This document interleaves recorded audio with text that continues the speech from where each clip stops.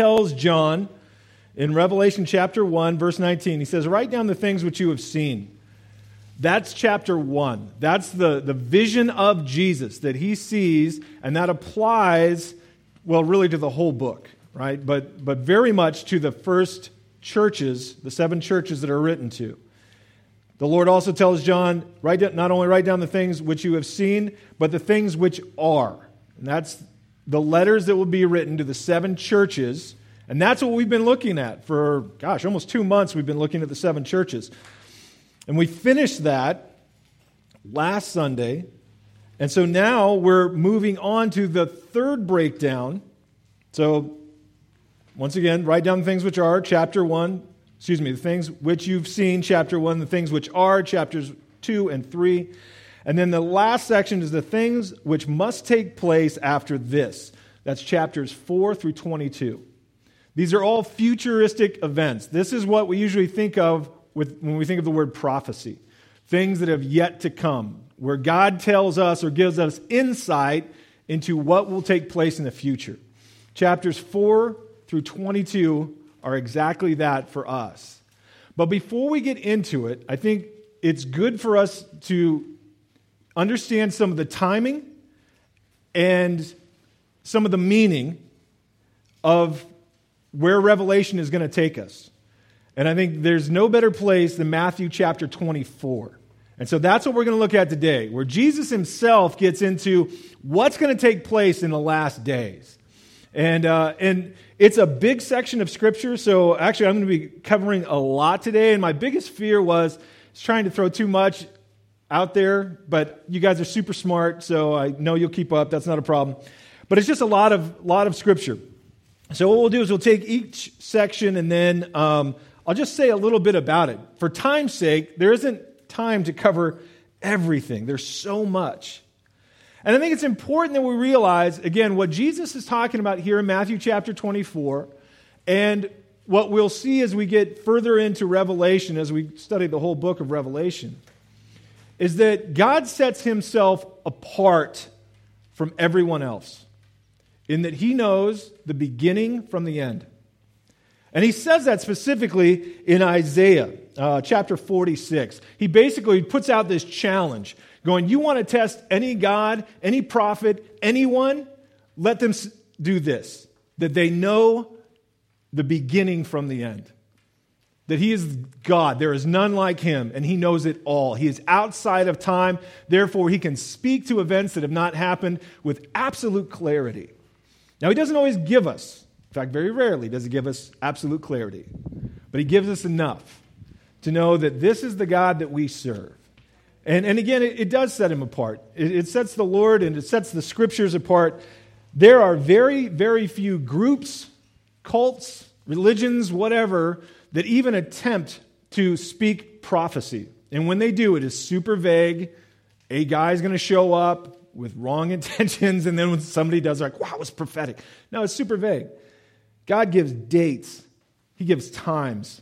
He gives events that even until 100 years ago, people said that's absolutely impossible.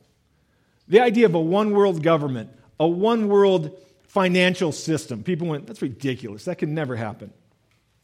And now we go, oh, that's very realistic. That could happen tomorrow, right?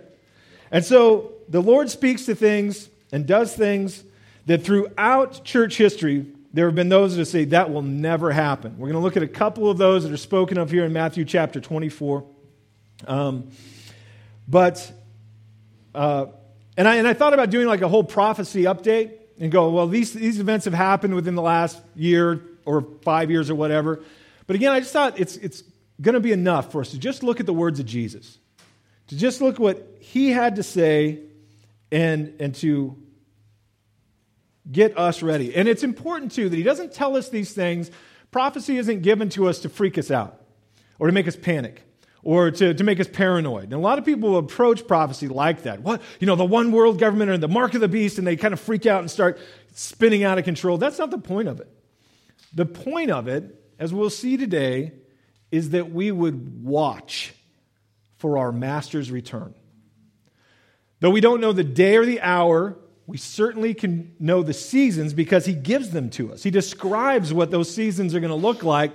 And the point is that we would be looking up because our redemption draws near, right? And so, again, this is all just to kind of lay the foundation before we get into Revelation. And if anybody has questions, I know we've kind of cut the question and answer part out, but still, I want you guys to text me, talk to me after church, whatever, because again, there's a lot of stuff I'm just not going to get to. And it's always funny to me because not every Bible study, but many of them, I'll have someone say, hey, you know what, you didn't speak about this. It's like, I didn't speak about a ton of stuff. We'd be here all day, right? I mean, there's so much always in every section of Scripture, but especially here, man, there's so much. So let's pray.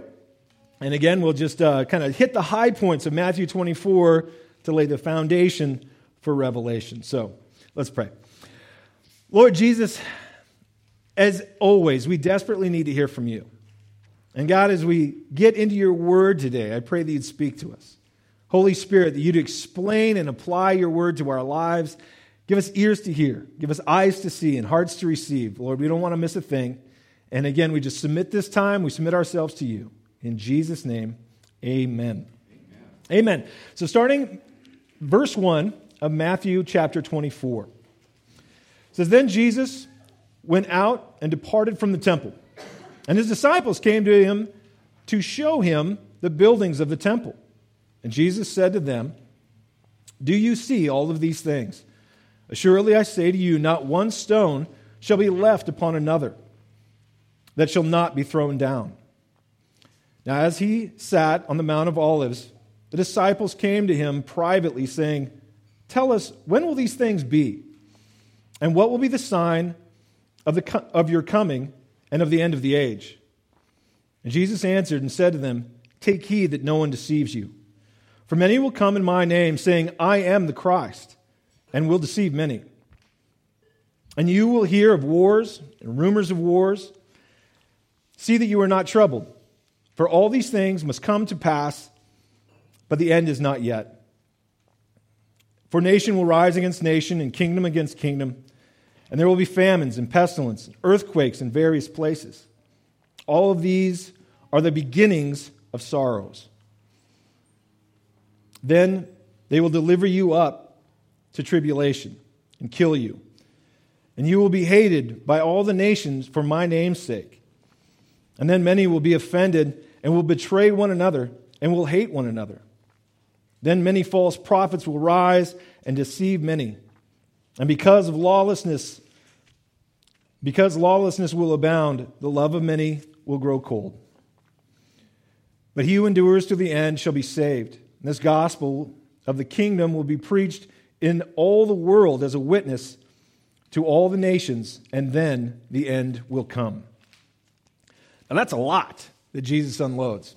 And the disciples asked a couple of questions, right? Now again, keep the picture in your mind. They're in the temple, which had been started way back with Ezra, and more work was done through the ages, but then Herod came in, Herod the Great, who is ruling in some way, had some authority when Jesus was born, and he really did some amazing things to the temple.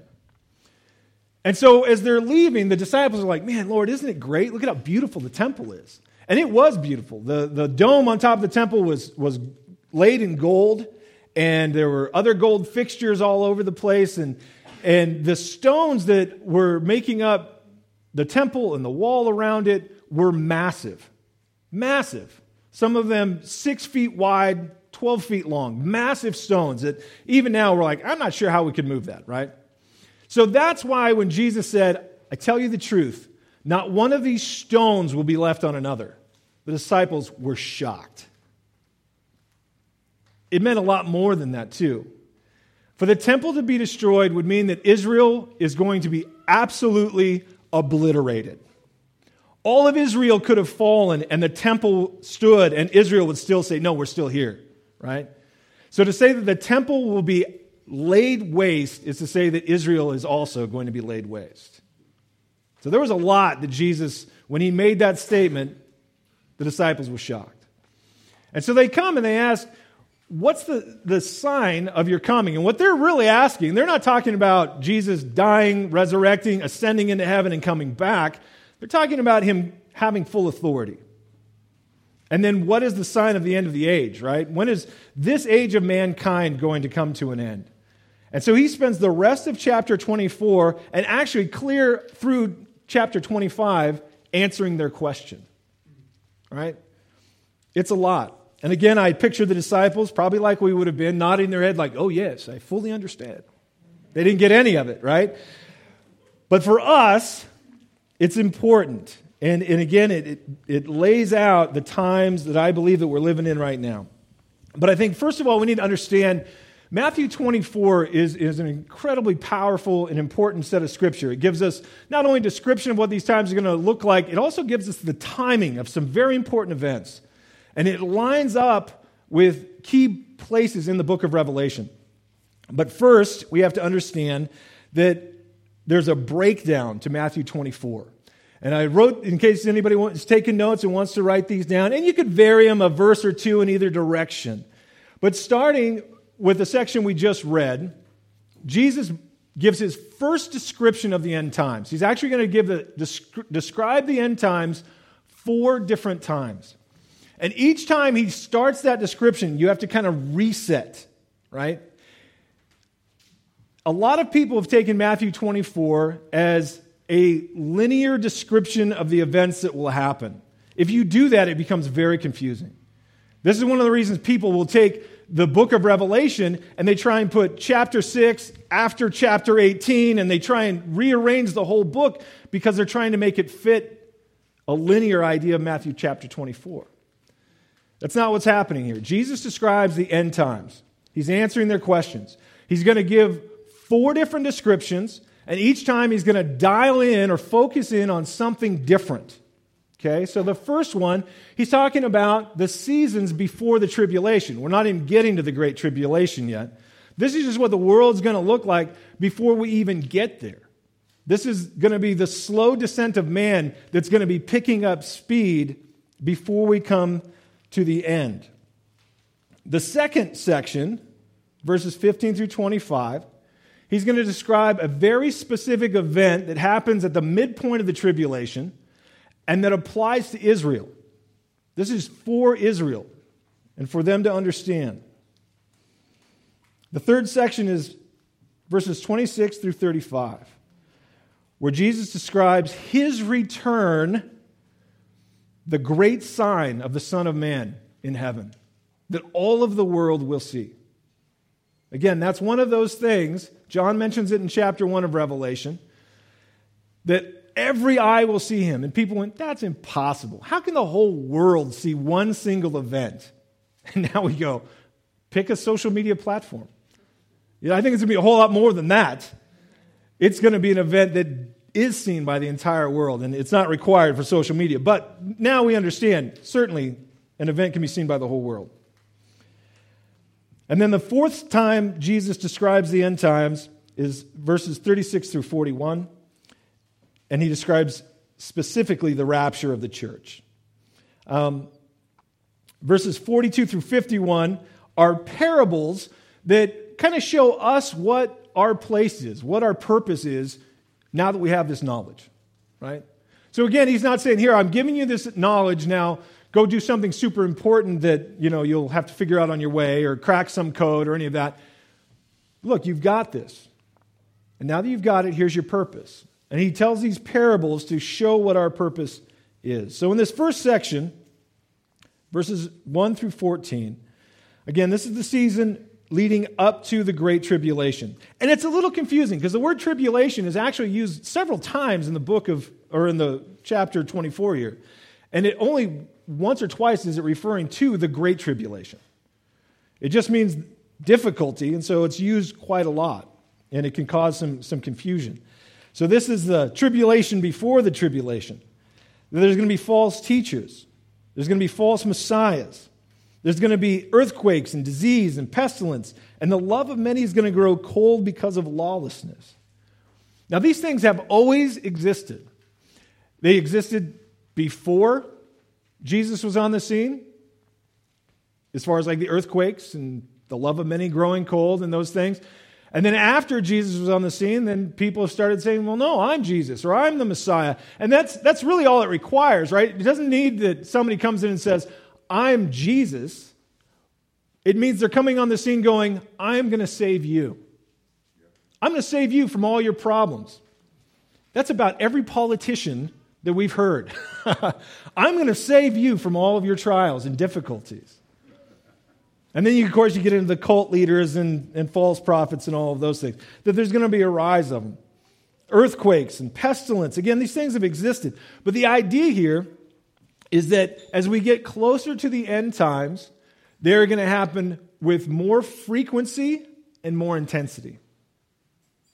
And we see it historically. Interesting, even if you go like earthquakes, right? So, I mean, you could say, well, maybe we're just noticing more like false teachers and those things. But if you go to, I believe it's the USGS website, they have a long history of earthquakes. And it's not that their equipment has gotten better, it has, but they were able to record even minor earthquakes on a worldwide level 40 years ago.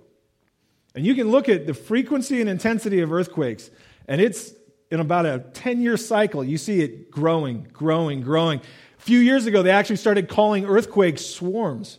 That so many of them were happening within a certain area, they go, well, that's just a swarm of earthquakes. Like, a swarm? They're coming in swarms now. So, just like Jesus said, these things are going to be happening more and more. But again, as we get closer to the end of this age of mankind, they are going to grow with frequency and intensity. And I think in a lot of ways, what he's describing here, it looks like what we're seeing on the news. It looks like what we're reading about in the paper and the things that are taking place. So let's move on. Verse 15 says, therefore, when you see the abomination of desolation spoken of by Daniel the prophet standing in the holy place, and then Matthew makes a note, whoever reads, let him understand. Then let those who are in Judea flee to the mountains. Let him who is on the housetop not go down and take anything out of his house. Let him who is in the field not go back for his clothes. But woe to those who are pregnant and those who are nursing babies in those days. And pray that your flight may not be in winter or on the Sabbath. For then will be great tribulation, such as the world has not been since the beginning of the world until this time, no, nor ever shall be. And unless those days were shortened, no flesh would be saved. But for the elect's sake, those days will be shortened. Then if anyone says to you, look, here's the Christ, or there, do not believe it. For false Christs and false prophets will rise and show great signs and wonders to deceive, if possible, even the elect. See, I have told you beforehand. This is the second description of the end times.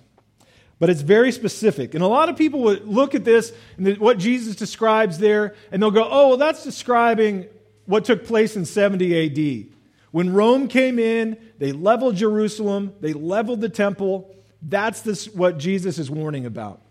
And there are a few similarities, but not enough to say that's correct. Now, 70 AD is when not one stone would be left on another.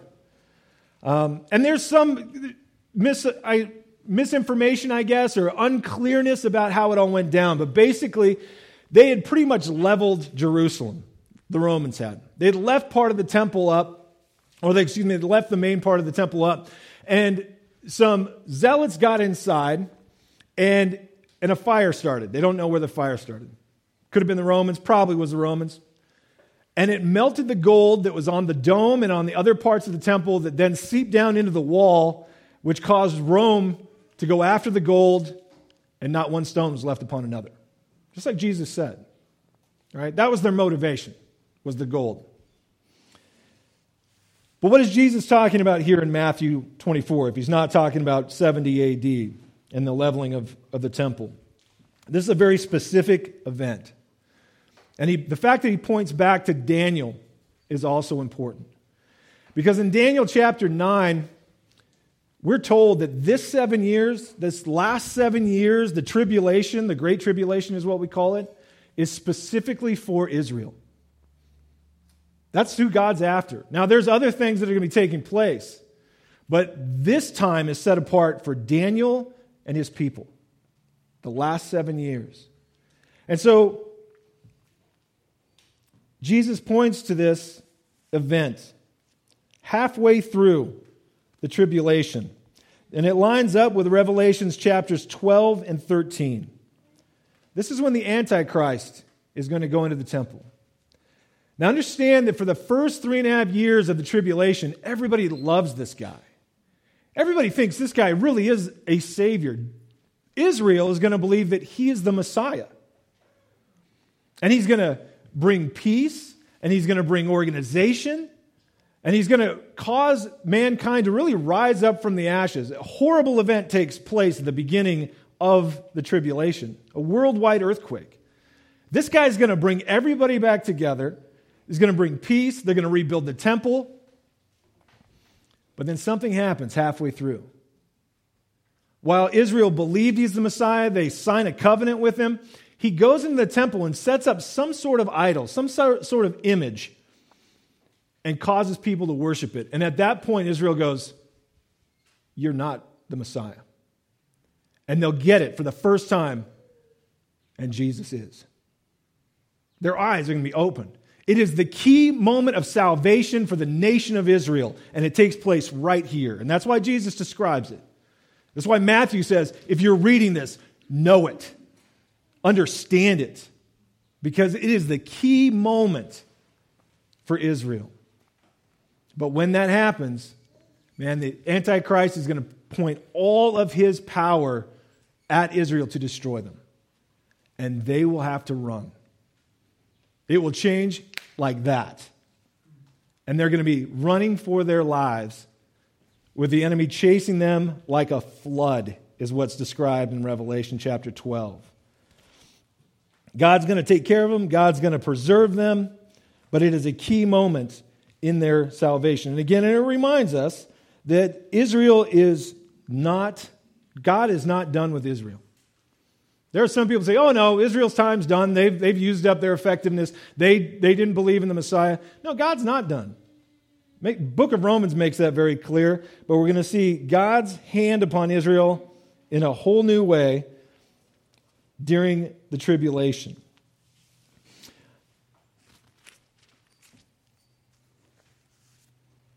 The Antichrist is the abomination which causes desolation. And they're going to get that and understand it. Okay, verse 26. It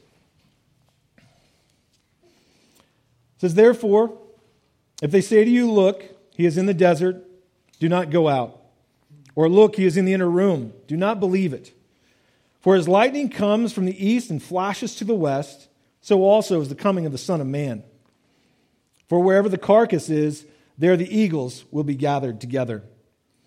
Immediately after the tribulation of those days, the sun will be darkened, the moon will not give its light, the stars will fall from heaven, and the powers of heaven will be shaken.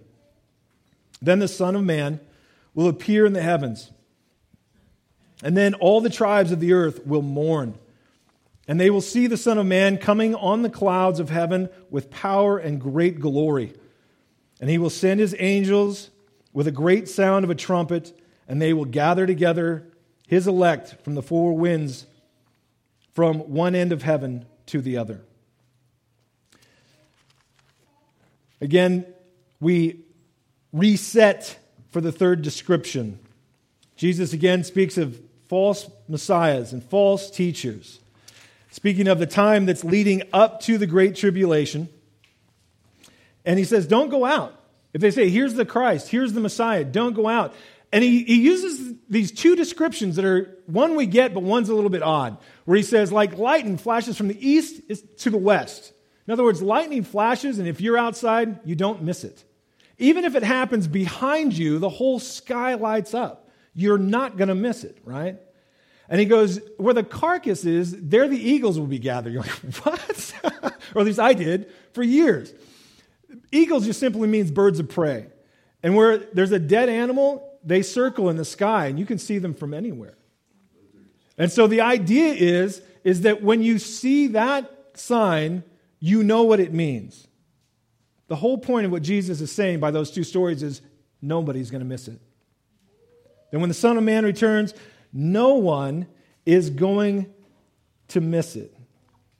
Again, every eye will see it. And this is what John said in Revelation chapter 1, verse 7. Behold, he is coming with the clouds, and every eye will see him, even those who pierced him, and all the tribes of the earth will mourn because of him. Even so, amen. Every eye will see his return.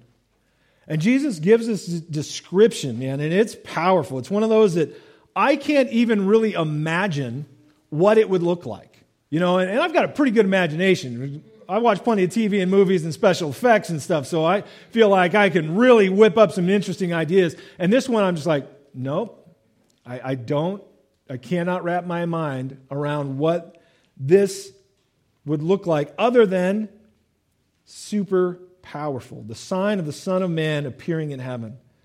And all the tribes of the earth will mourn. This is the starting of the tribulation. This is the event that keys it all off. And this is why I wanted to get into this. This is one of my main reasons for wanting to get into this, because it sets the timing up for everything else. And if we can just even kind of get a little bit of an idea of the timing, I think it causes the book of Revelation to make a lot of sense. As Jesus describes this, and we'll look more at it when we get there, but it lines up perfectly with what's described in Revelation chapter 6. The same event, him appearing on the clouds, bringing the church up all at once, and these other huge events that will take place worldwide. Give you a little bit of a backstory, and again, we'll look at it more when we get there, but Revelation chapter 6, what's going on, maybe I should back up a little further. Revelation chapters 4 through 6, almost everything that we'll read about is all taking place in heaven. Okay? The book of Revelation is from two perspectives, one from earth and one from heaven. Chapters 4 and 5, everything's in heaven. Nothing's affected earth at all. Nothing has happened. There's no scary theme music playing. No signs have appeared. Nothing. In chapter 6, the Lord begins to break the 7 seals. Seals 1 through 5 are also all in heaven. Things are unleashed on the earth that will take place, that will happen over time, but earth has still been unaffected by the first 5 seals. But the 6th seal is broken, and earth immediately is affected. There's a worldwide earthquake. Every mountain, every island is moved from its place. The stars fall from heaven and against the earth. And there was meteors, whatever you want to call it, huge events taking place. And along with that, actually I believe at the very beginning of that is what's described, what Jesus describes for us here in Matthew 24, is that great sign in heaven is what begins it all. Man, he's going to show up and all the world will see him. The church is taken away. And honestly, nobody will even realize we're gone because of the chaos that ensues afterwards. A worldwide earthquake. And meteor strikes or whatever they are, absolute chaos. I think about the earthquake that took place, what was it, 10 years ago, 12 years ago here? And phones went down, right? Nobody had cell phones or anything. And we're completely cut off from the world. And I thought, oh my gosh. That's all it takes. Absolutely no communication happening worldwide. But they will know who started it. They will know who's in charge of it. And that's why John in chapter 1 and Jesus here in Matthew 24 and again in chapter 6 of Revelation, it says that all of the nations will mourn because they've missed it. Because Jesus has arrived, The tribulation has begun, and they are terrified of him who has arrived on the clouds. Now, it also gives us a timing of the rapture. Again, Matthew 24, Revelation 6 shows us where it begins. And with that beginning, Jesus attaches this in verse 31. He says, he will send out his angels with a great sound of a trumpet, and they will be gathered together and gather together his elect from the four winds, from one end of heaven to the other. And he's going to touch on that even more. Verse 32, Jesus is going to tell a parable right in the middle of all of this. It says, now learn this parable from the fig tree. When the branch has already become tender and puts forth leaves, you know that summer is near. So also, when you see all these things, know that it is near, at the door. Assuredly, I say to you, this generation will by no means pass away till all these things take place. Heaven and earth will pass away, but my words will by no means pass away. Now, this seems a little out of place. Like, Jesus is talking about all these things, and all of a sudden he's like, and here's a parable, right? But it's important, again, because what he's laying down is the timing of these events. And specifically, using Israel as the example. It doesn't mean a lot to us, but in the Old Testament, many times Israel is called the fig tree, or referred to and equated with the fig tree. And so Jesus tells this parable of Israel. And he's letting them know that Israel is going to come back. Now, he already told them, look, Israel's going to be defeated. The temple's going to be destroyed. Jerusalem's going to be leveled. But they're going to come back. Come back from a long winter. And he says, when you see that it's starting to put forth leaves, there's a healthiness to it, there's a fruitfulness to it. When Israel rises from the ashes. And that's the thing, go back and read commentaries 100 years ago. And the event that they were looking for? Israel to become a nation again. That was the event that they're like, that has to be the Lord. How in the world could Israel come back and be a nation once again? How could the temple ever be rebuilt? They don't have a nation. They don't have Jerusalem. They don't have anything. And we forget, to me, this is the most important prophecy, and it's mentioned several times that Israel is going to come back and be a nation again. That happening is the most significant event in all futuristic prophecy that we've seen. 1948, Israel became a nation once again. And just put it into perspective. No nation in the history of the world ever has been conquered, scattered, and come back, ever.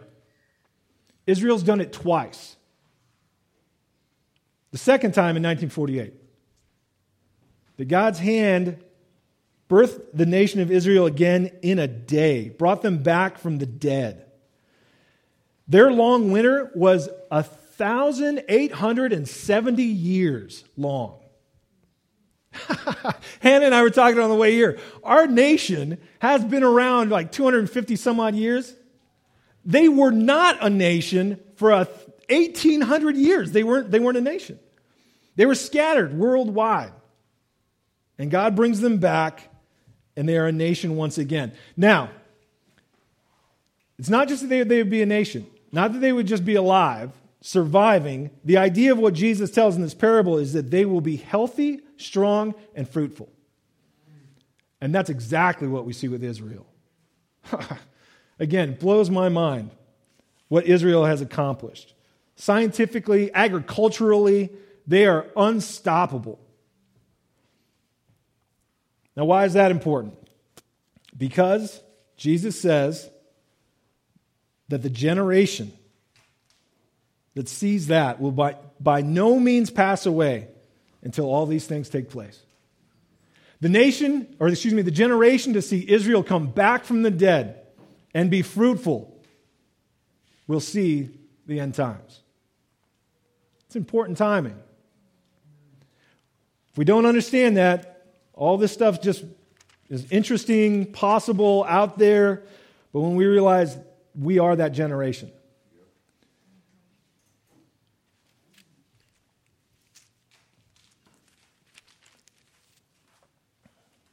verse 36. Is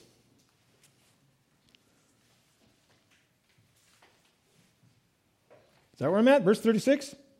Yes. Thank you. You guys keep with me. Keep me on track. I'm still in the wrong place. Here we go. I'm almost there. Yes. Okay, verse 36. But of that day and hour, no one knows. Not even the angels of heaven, but my Father only. But as the days of Noah were, so also will the coming of the Son of Man be. For as in the days before the flood, they were eating and drinking, marrying and giving in marriage, until the day that Noah entered the ark, and did not know until the flood came and took them all away. So also will the coming of the Son of Man be. Then two will be in the field, one will be taken and the other left.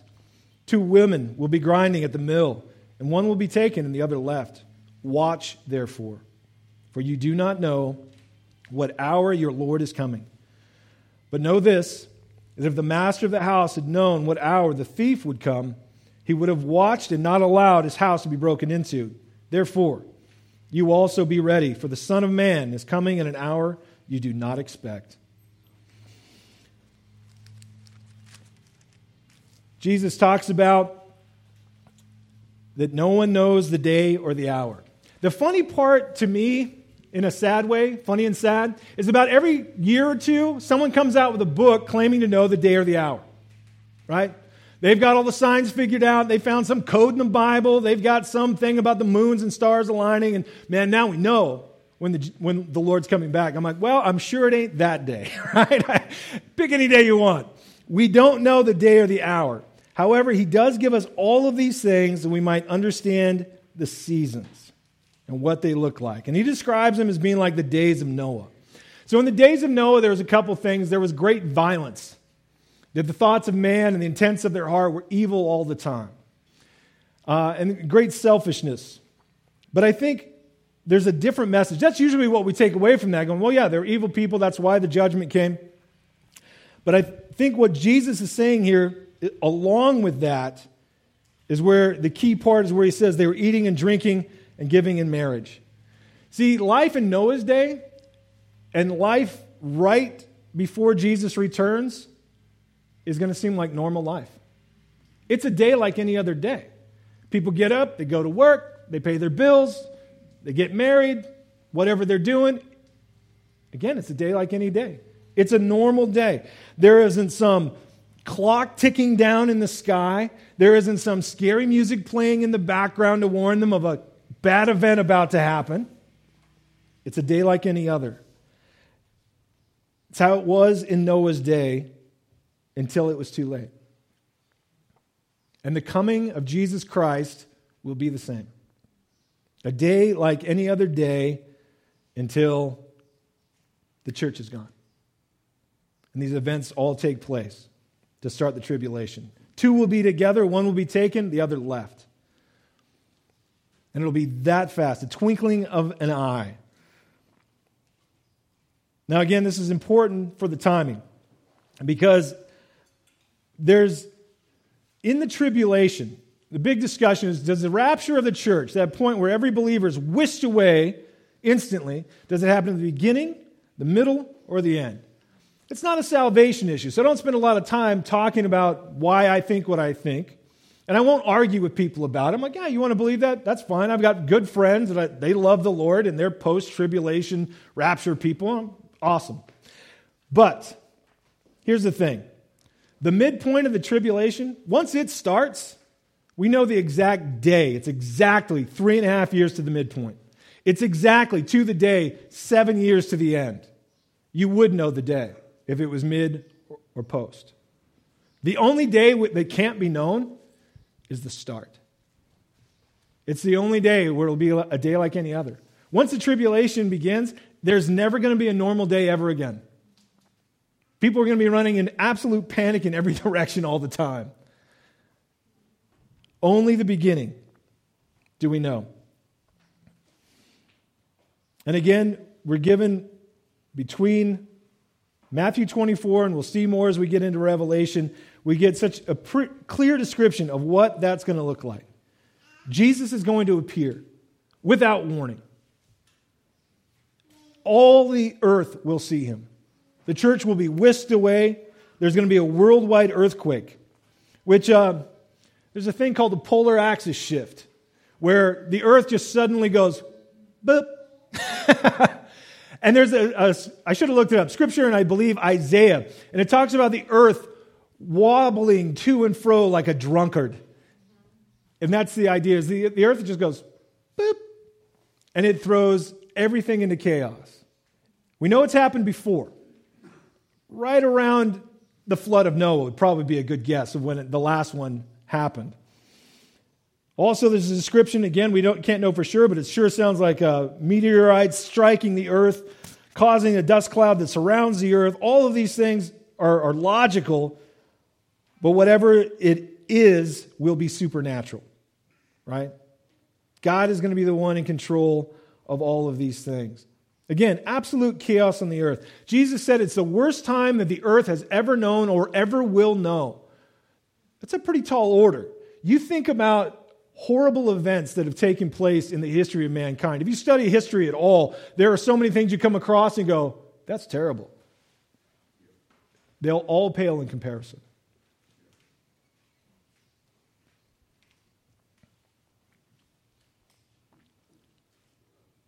And the earth will mourn and hide from Jesus because of fear, because of this great sign in heaven that has now appeared. So with all of this, what do we do now? What are we called to? What's the point of even studying these things and looking at these things? Is it just to scare us and make us nervous? Actually, that's not the point at all. Again, Jesus, the rest of chapter 24 into chapter 25, Jesus is going to tell a couple different parables. But the point of each one of those parables is pretty much the same, and it's really summed up here in chapter 24, verse 42, where he says, "Watch, therefore, for you do not know the hour of your Lord's coming." He's going to exhort us to be faithful stewards. That when our master arrives, he finds us doing exactly what he's put us in charge of, exactly what's in our life, in our influence, to be investing the gospel into the people that are around us, the good news of Jesus' love, knowing that our time is short. See, that's the other thing that I think is important here. Again, you can look at prophecy and you can look at some major ones that have been fulfilled. Russia signing a treaty and keeping it with Iran, major. Never happened in the history of the world that these two countries have come together. But they have now, and that points towards other prophecies to be fulfilled, and Israel being formed into a nation. Again, we can study these things and go, okay, this is all pretty scary. But the point is that we understand our time here is limited. Our time here is limited anyway. We might be taken home today individually. We're not guaranteed of tomorrow. We don't know how long our life will be. But even if we should live, our Lord could return for us today. And when he arrives, we want him to find us so doing. We want to be the good servant that went, hey, my master's coming in an hour I don't expect, so I just better expect it every hour. But the evil servant said, my master delays his coming. And he went on to eat and drink, feed the flesh, do whatever he wanted, and it says, and beat his fellow servants, treating others harshly, without love. Man, let us be those that are looking up and watching for our master's return. Amen? Amen. Amen. Let's pray. God, we thank you. We thank you that you are the one in charge of all things. So much of this we don't want us to be fearful, but Lord, thank you that we don't need to be afraid of you. Thank you that we can trust and put our lives in your hands and look to you for the answers and for your provision. Thank you that you're coming for your church, that you are going to remove us from this place and take us into heaven to be with you forever. And God, that we can have that hope even in the worst of times. God, we submit ourselves to you. Do your will in our lives to make us good stewards of your gospel, that we would share the love of Jesus Christ with those in our lives. In Jesus' name we pray. Amen.